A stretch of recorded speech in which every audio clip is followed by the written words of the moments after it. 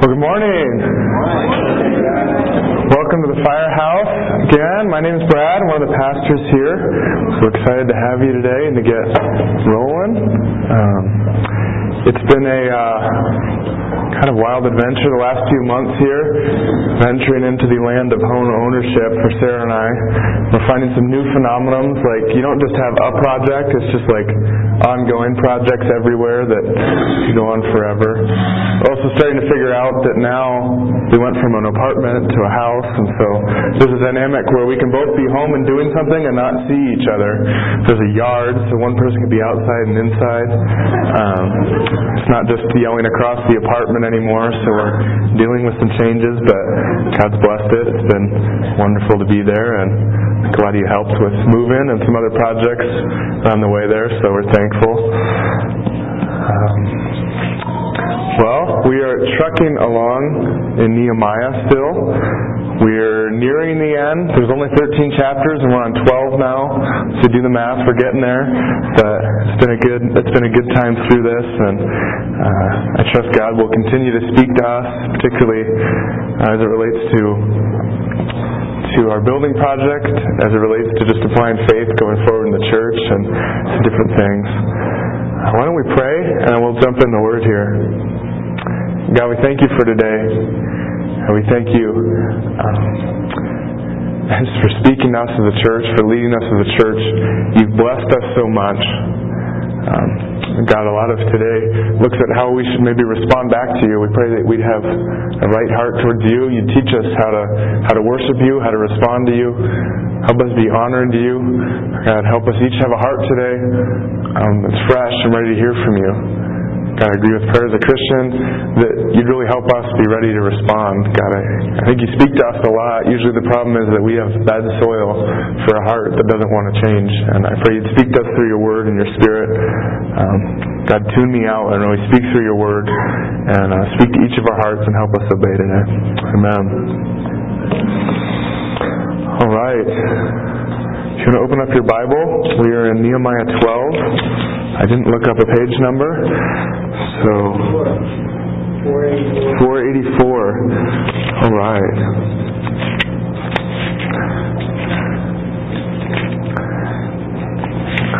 If you're doing the math at home, we're going to skip about a chapter and a half of Nehemiah here. 11, maybe the first half of 12 here. It talks about some of the people that came back to live in Jerusalem, some of the priests and Levites that took ownership and started leading there as they started. Wonderful men that were obeying God, but it's a lot of names for a chapter and a half, so we're going to leave it at that for that section and jump back in halfway through 12 here.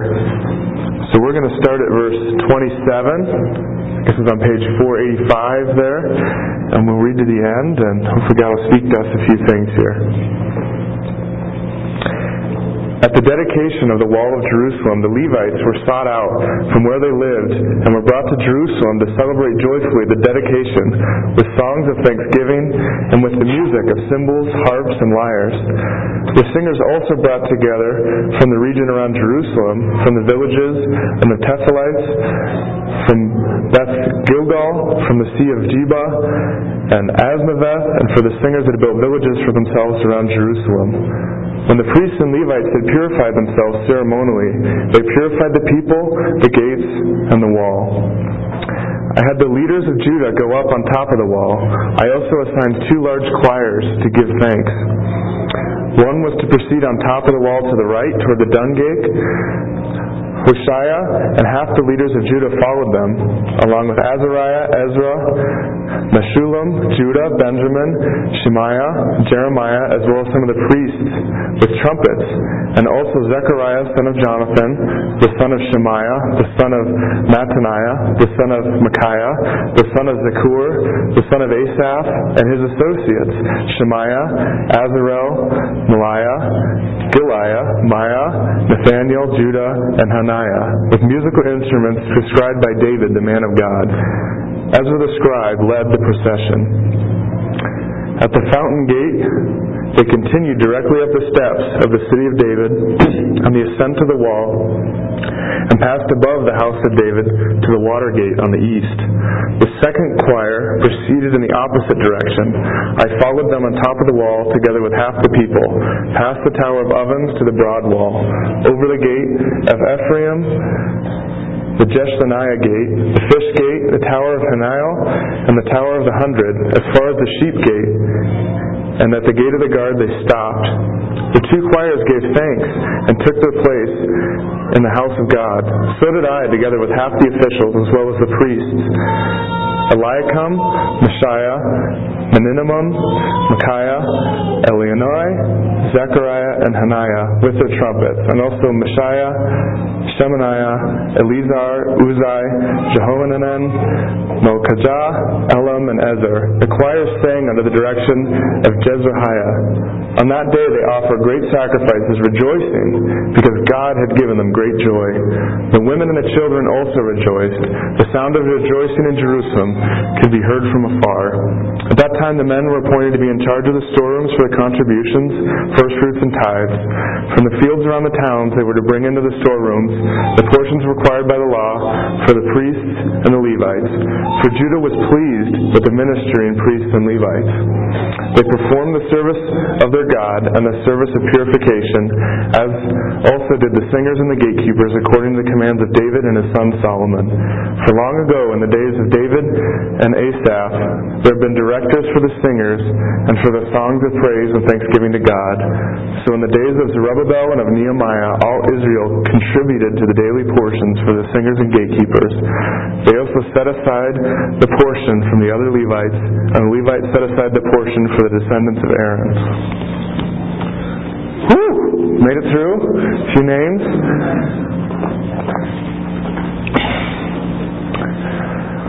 Well, I'm excited to teach on this chapter today because in a lot of ways this is a celebration of what we've been talking about through Nehemiah. It's a time where they worship God, where they were celebrating. The wall has been constructed. God has done a lot of work, and it's a fun chapter just to see how God had worked and really blessed them. Before we get into any of the points, we're going to take just a look back at a few verses along the way of just some things God did to get them to this point. If you want to turn back to the very start to Nehemiah 1 there. We'll just review a few things along the way that we taught on back. But in Nehemiah 1, verse 3, it says, "Those who survived the exile and are back in the province are in great trouble and disgrace. The wall of Jerusalem is broken down, and its gates have been burned with fire. When I heard these things, I sat down and wept. For some days I mourned and fasted and prayed before the God of heaven." And it talks about Nehemiah's prayer there. We talked about this whole chapter opens with Nehemiah coming back to Jerusalem, and he sees that the town has been destroyed. The walls to protect them from their enemies are on the ground. God's people are kind of a laughingstock at this point because what they had built had been torn down. And he was concerned about God's city, about God getting glory from his people being strong, from their walls being up, from temples. So he mourned and wept before God, and he asked God that they let them rebuild the wall. He was concerned about God's business and really asked of God. And so they go through a process of getting help from some of the governors of the land to support it, to let them start building, to get passage through their lands, to even let Nehemiah go back and really work on this. He gets permission, and God comes through. And as they get started, if you want to turn the page to chapter 4, we remember that there was some opposition and mocking along the way of the work God started to do. In chapter 4, right at the start, it says, "When Sanballat heard that they were rebuilding the wall, he became angry and was greatly incensed. He ridiculed the Jews, and in the presence of his associates in the army of Samaria, he said, 'What are these feeble Jews doing? Will they restore their wall? Will they offer sacrifices? Will they finish in a day? Can they bring the stones back to life from those heaps of rubble, burned as they are?' Tobiah the Amorite, who was at his side, says, 'What they are building, if even a fox climbs on it, he would break down their walls of stone.'" Their enemies were mocking them that if one fox jumped on their wall, it would just crumble to the ground.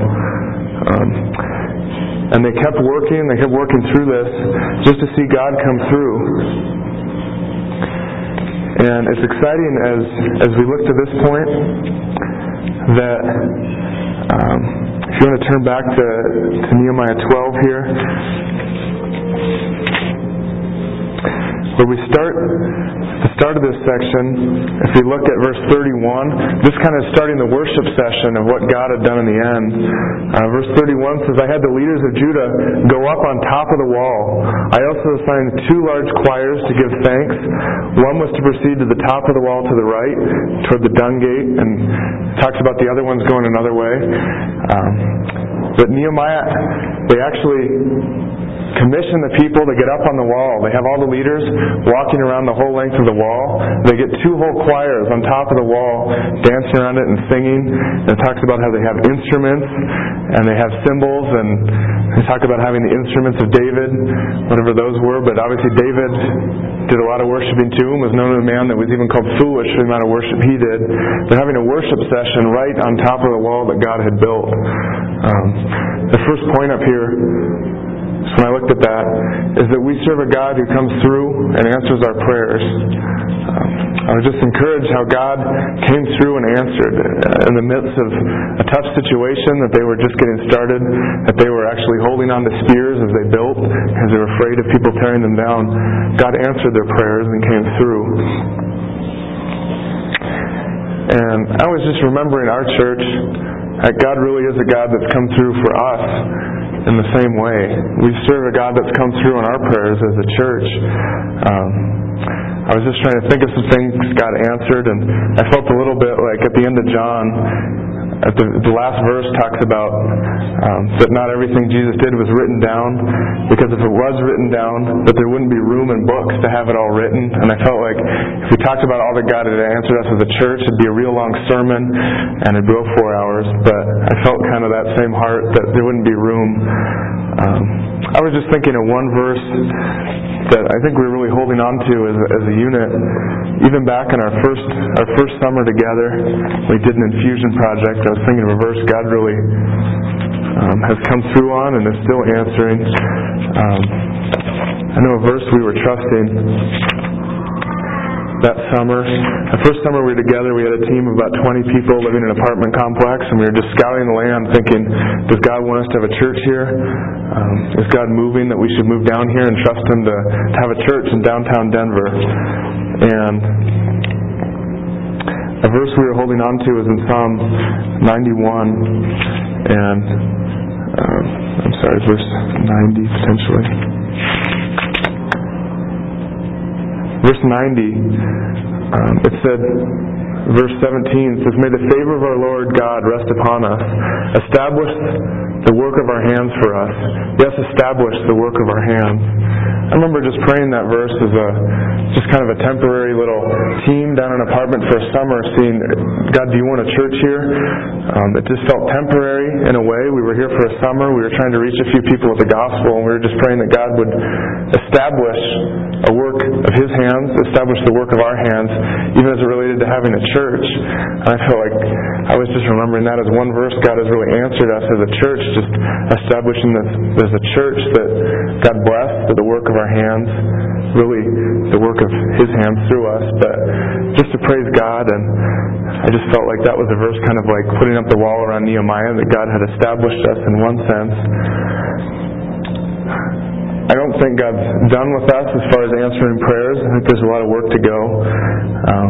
I was thinking about our warehouse project, kind of as we've been talking about it as it related to Nehemiah and looking through it. And we're looking forward to God answering a lot of prayers in the future, and we're putting a lot in that we're trusting Him for now.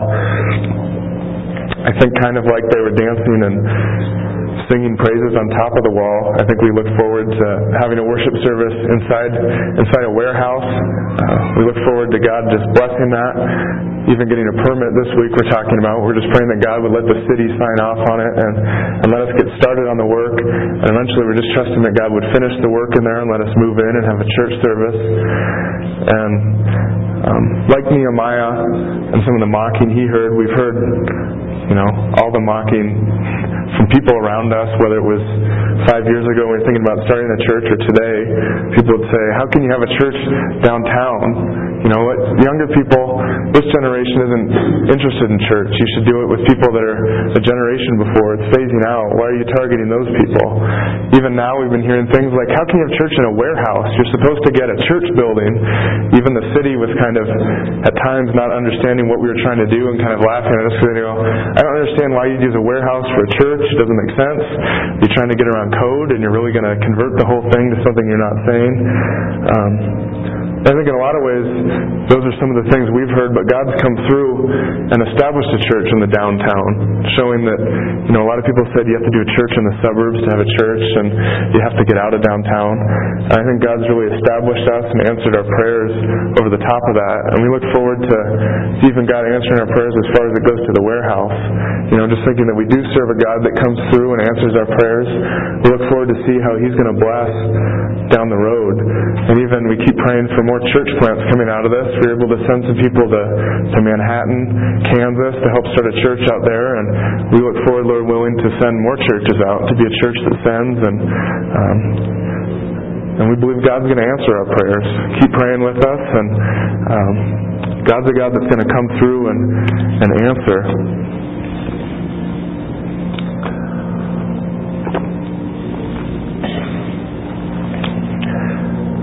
So it talks about God's great victory here, and a little bit what comes after this is their response. Now that God's done this, what are they doing that this wall is built? Like I said, this chapter is kind of a celebration. It highlights how they celebrated, and they have kind of a worship session here. Obviously, we talked about that there was choirs on top of the wall, and people were singing. But before they start singing, we're going to back up a verse, but they get themselves ready to sing. They get the wall ready. And verse 30 for Nehemiah 12 still. Maybe hope you have a finger there after all the flipping around.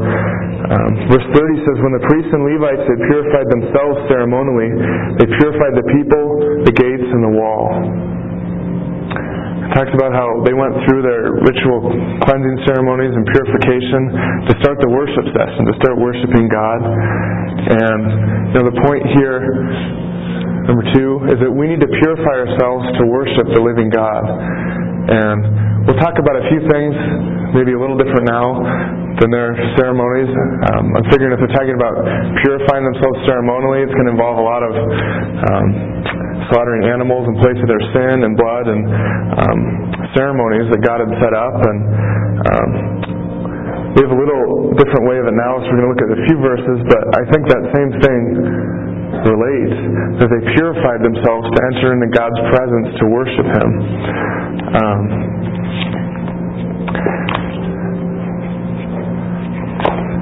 I'm going to read a verse here in Hebrews.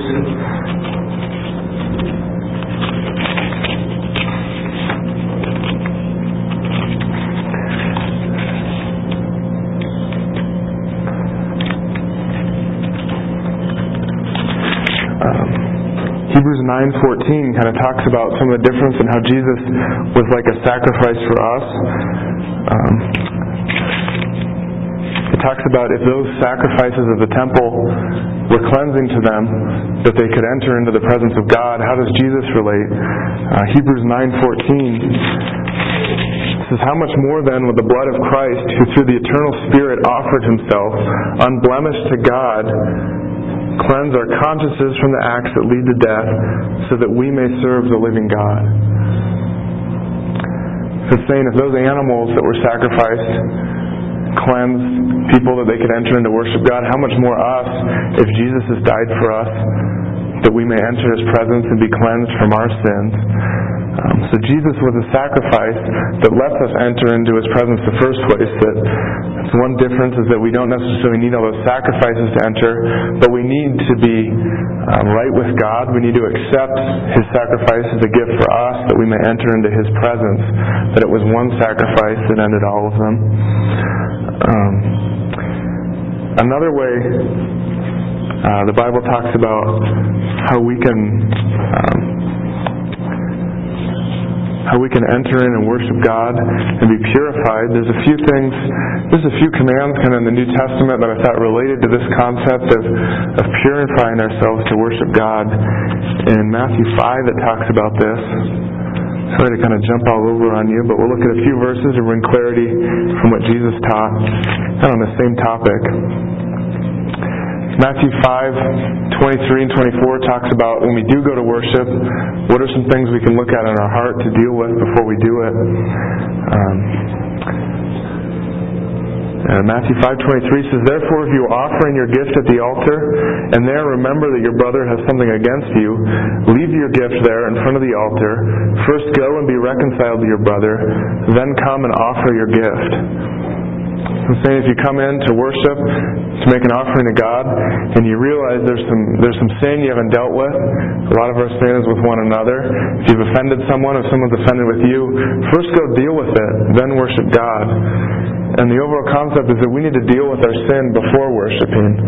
You know, I think a lot of times as a young believer, I'd be in sin and not honoring God, and I'd come to church, I'd come to worship, and I'd hope that that'd kind of get me out of a funk. Like if I'd just come and I'd sing a few songs, and Christian would be up here leading, then it would kind of improve things. I'd be back with God because I sang worship songs for 20 minutes. But we need to deal with our sin and then come worship. That doesn't get us out of it. God wants us to, He says, first go be reconciled with your brother. First deal with sin. First ask for forgiveness if you need to. Then come worship. First talk to God and repent for your sin and change your mind. Then come worship. So just like they would do all those sacrifices before, there's a way we need to ready our heart and deal with our sin and then come into God's presence. Now I know a lot of times Jeremy and Christian, as we start worship, have us pray for a minute or two and just say, why don't you get your heart right with God? Is there anything you need to confess to God? Do you have a wrong attitude? And then start. And you may pray that it would be a good thing to be praying on our way into church, even in the morning. Oh, is there anything I need to ask for forgiveness from someone before we even start a worship session, just to be dealing with sin? One other verse in Matthew, and this is just talking to the Pharisees a little bit and correcting their thinking, but I think it can speak to us too, is in Matthew 15.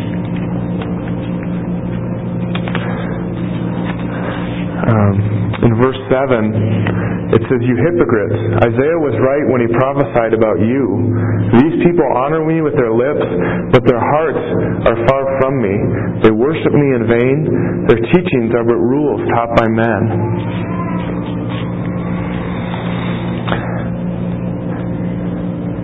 God looks at the heart behind what we're worshiping. He looks, and I wrote that we need to honor God with our hearts when we worship.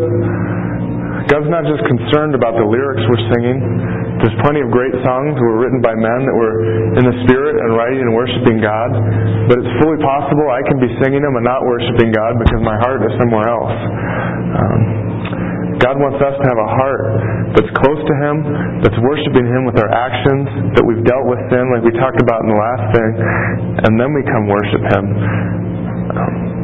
He wants our heart to be in what we're singing too. I know sometimes I can come to a worship session and I know Christians worshiping God up here, but I'm thinking about what I'm going to do after church. Do I want to have lunch at Chipotle or Heidi's, or what do I need to get done at the house later? What needs to get done before I go to work Monday? My head can be somewhere else, or I can just be in pure sin and angry at someone, or there's plenty of things that be going on. But God wants us to have a heart that's also worshiping along with our words. He says that our words alone means nothing if our heart's not in it too, if it's not giving glory to God. We could theoretically have a whole worship service here and sing together and have the whole band up here and have none of our hearts ready. God wants each of us, whether it's the worship leader up here, it's us singing, He wants each of us to be ready to worship, to be worshiping with our heart, to have our heart engaged with what's being sung and believe the truth and be singing it as worship to God. And God deserves a reverence when we're singing, when we're worshiping Him. I think we do it weekly. We can think it's kind of a normal thing to worship every week, but it's a special thing. and we should be reverent in it. I think of,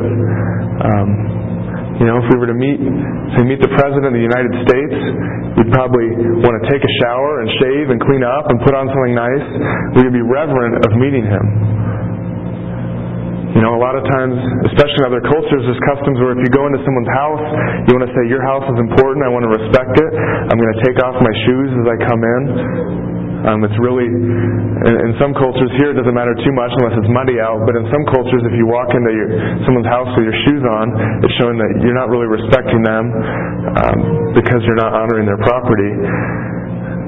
A few examples. How much more should we worship God?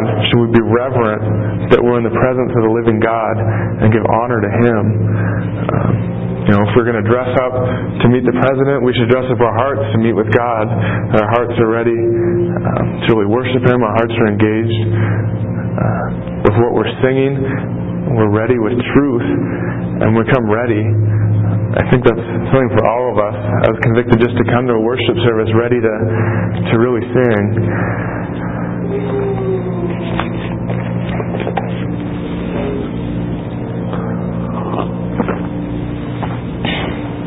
When we're talking about the worship, we're going to look at another verse and look at how they worshipped even. I think can be an encouragement for us. Verse 43 talks about where a lot of the people are worshiping together. It says, on that day they offered great sacrifices, rejoicing because God had given them great joy. The women and children also rejoiced. The sound of rejoicing in Jerusalem could be heard far away. They were giving Him a worship that was fitting for who He was, who God was. The next point up here is that God wants us to praise Him in a manner fit for the King of Kings. You know, worship Him in a way that is fitting for who He is and what He's done. I think the verse there is just packed full of a few things to look at. Now, the few verses before that talks about how there were the choirs, when all the priests leading were singing together and leading in worship. And I think there's a few things in here for us as we worship. The first thing that stuck out to me is it talked about the people that were getting the worshiping started. It talks about how they were the priests. But the first thing that came to mind is that it was the men that were leading in worship. It's the first thing I wrote down. They're men led in worship. And men, for us, I think it's easy to sit back and worship. And I'll admit a lot of the times those gals sound pretty good, and it's good to hear them around. But as men, we need to lead in worship. We need to sing loud. I thought they're a great example that they're men led in it. They weren't making excuses. They were leading out and singing. And it even says that the women and children joined them.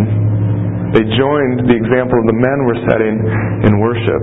And that's convicting to me, just that we need to lead out, man, in how we're singing. The next thing about that is that they sing loud. It says the sound of rejoicing in Jerusalem could be heard from far away. They weren't sitting there singing quietly and under their breath, and it wasn't a little thing. They were singing loud on top of their wall that God had made them, and they were worshiping that the nations around them, the people far away, maybe there's their own country far away, but outside Jerusalem, people could hear them. They didn't sing quietly, they sang loud. It's a good thing to sing loud. I think it's so easy to have people on and a speaker up here, again, to hear Christians singing, hear Jeremy singing, and just kind of want to listen to them and sing quiet enough that no one hears if we're off key or don't have as good a voice as someone in the band. I don't think they had that attitude. They sang loud and worshiped to their God because of what He'd done, because of who He was. The next thing it talks about is that the women and children joined them. Like we talked about, that means that if the women and children were joining, the men had to be leading in worship. But it doesn't mean the women and children weren't worshiping too. I was encouraged with that thought that the children were joining them in their worship. I think that's a good thing. I love at the firehouse that we don't send our kids off until after worship, that your children get to join you with your worship. I love seeing your children sing and start to grow and singing along, and a lot of clapping, and I see some dance moves in the middle of worship going on from time to time. We got some good dancers. So children in the firehouse, as they showed at the wedding last night, a lot of them were doing a lot of dancing. But their children join them, and often thought about that. Obviously not a parent now, but even thinking of parenting down the road, I think that's one of the ways, I think men, we can want to sit back and kind of take it all in at worship and not be very active. But they were an example to their children in their worship, and they were leading in it. And that's something to me, even thinking down the road, is that, children are going to look at their dad in the middle of a worship song and say, does he believe this? Is he singing this with his heart, or is he just here? And they're going to pick up on that, even if they're children. And I was encouraged that their children and their wives were singing along with them, and even going off of what the men were leading in. That was a strong encouragement, to be singing in a way that we're singing out what we believe, that we're encouraged about it, and singing in a way that really passes on what we believe to people around us. I've thought about my own life in this area, just of singing. Obviously, I was praying about this week and looking at it, and some of you know my background as far as it goes to singing. I had one experience in some kind of worship setting. When I was in college, I was a part of a gospel choir, and so I didn't sing very loud when I started, and there wasn't a lot of men in the choir, because men in general aren't that interested in singing as compared to women. So at one point, I remember a few times that I'd show up to our practice, and there was me and about 10 women as far as in the choir, and the worship leader, the leader of the gospel choir told me, Brad, you need to drown out 10 women. And so I learned how to sing loud. And God put it in me, if you're going to sing, you sing loud and you stand up. And so I learned how to sing very loud. Maybe I wasn't the best at being on key, but I could drown people out. And so I took this with me, and I would sing loud. And somewhere along the way, we were at a worship setting in one of our churches, and it was a smaller worship setting. And this is kind of later on after college, and one of my leaders had corrected me and I think it was a good thing, and corrected me because he said, maybe you could work at fitting in with a group a little more, because I think I was pretty good at drowning out the worship leader, which probably wasn't a good thing if he wasn't Mike. So I got corrected somewhere along the way, which I think was a good thing, because a lot of times my heart might not have been the best. And he later joked with me and said, sometimes I wish I hadn't corrected you in that. You'd keep singing loud, but I think it was good. There was a lot of things to work out in my heart, and God worked through that. And I think from there, I learned to fit into a group a little more and sing quieter and not stick out. But in some ways, I want that heart back that I had to sing loud. God is worthy of our worship. I think of that God wants us to praise Him in a manner fit for the King of Kings. I remember after a gospel choir practice, my throat hurt. I couldn't talk very well anymore because I would sing loud. And in a lot of ways, I want that back, what I had. Not in a way to stick out, not in a way to bring attention to myself, but God's certainly worthy of it. He's worthy of us singing loud. He's worthy of us clapping. He's worthy of us kneeling. He's worthy of us raising our hands. I think of some of the excuses we come up with in the middle of worship. You might have said these. I've said these. Some of the excuses I come up with about why I don't want to worship today. Sometimes I can say I don't like to sing. I can't sing. I'm not good at singing. An excuse I feel. I don't feel like singing today. I don't like to join the group and sing just because I'm expected to or what's going on. I don't express my feelings very well. Some guys are the singing type. Maybe for the worship leaders, that's fine. I'm not that kind of guy.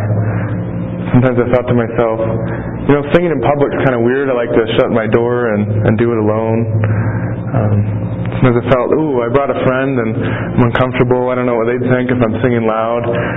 I don't know what they'd think if I'd kneel down or clap or that kind of thing.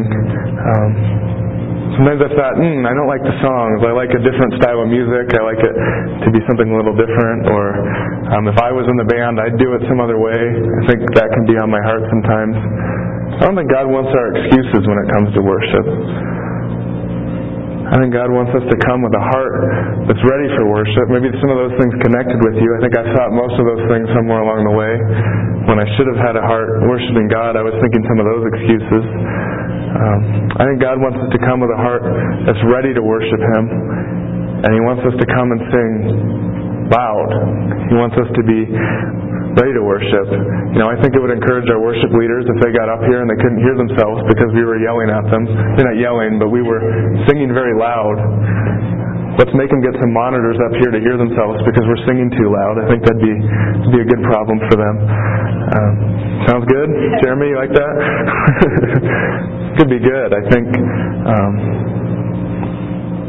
I was just convicted to keep growing in that, just engaging in worship and growing and singing loud and singing with our hearts and just being connected with what we're doing. I think God's just growing, and I don't think we need to have so many excuses of what we change or how we do it differently or what we want to be different to come to worship, but to ready our hearts.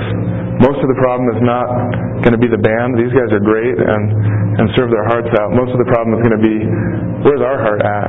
Am I ready to come worship? Am I ready to come worship now, today, when we sing? And God was just convicting me to always come ready with a heart that's engaged with what we're doing, with what we're singing, and that it's ready, and that we've dealt with sin. That worship is an overflow of our relationship with God. It's not pretend. We don't want to come here and pretend for a half an hour that we're worshiping God and then go keep on sinning, but that we deal with it, that our relationship is right with God, and then we worship. So there's a few things to chew on from Nehemiah, and hopefully we can take that into our worship session next week. A lot of it was about that, but I don't know who's leading worship next week. But let's secretly try to encourage them a lot with our singing, that we come ready and sing loud. They don't hear any of this. I don't see either of them, right? So, no. Anyway, I think we can bless their socks off and bless God's socks off to come ready to worship and to sing to Him, because He certainly is deserving of our worship in a manner that's fitting to Him. So let's pray. God, we thank You for today. We just thank You that You're a God that has blessed this little church. God, we're not an extraordinary people. We don't have any great system of making churches. God, but we've looked to You and we've trusted in You, and You've certainly come through for us again and again, and we thank You. And I just pray You grow us in our worship and our response back to You. God, help us grow in giving You a worship that's fitting. Help us grow in coming where we've purified ourselves and dealt with sin, and help us come in a way and we sing in a manner that's fitting of You. Help us grow in not thinking so much about what will my neighbor think of how loud I'm singing or if I'm on key, but what will my God think. And help us grow in focusing on You in our worship, and help us grow as a church. God, You've blessed us and grown us in singing and worshiping. I pray You grow us all the more, God. Grow us in bringing to You music that's singing, that's just honoring to Your ears and blesses You. Help us grow in hearts that bless You because they're given over to You. God, You've done so much. We just praise You this morning, and we ask You to speak to each of our hearts and help us be obedient and grow in this. Amen. All right, well, thank you for joining us today. We'll be back next week, and I think take a break from Nehemiah and talk about Father's Day, but please bring your dads if they're close by, and we might have a little gift for them if you can get them in the door. So if you have any close by, it'd be a good opportunity just to invite them to church, and we'll have a little message that might be pointed a lot at dads and how we can honor dads. But if you have any close, I encourage you to bring them next week. But thanks for coming.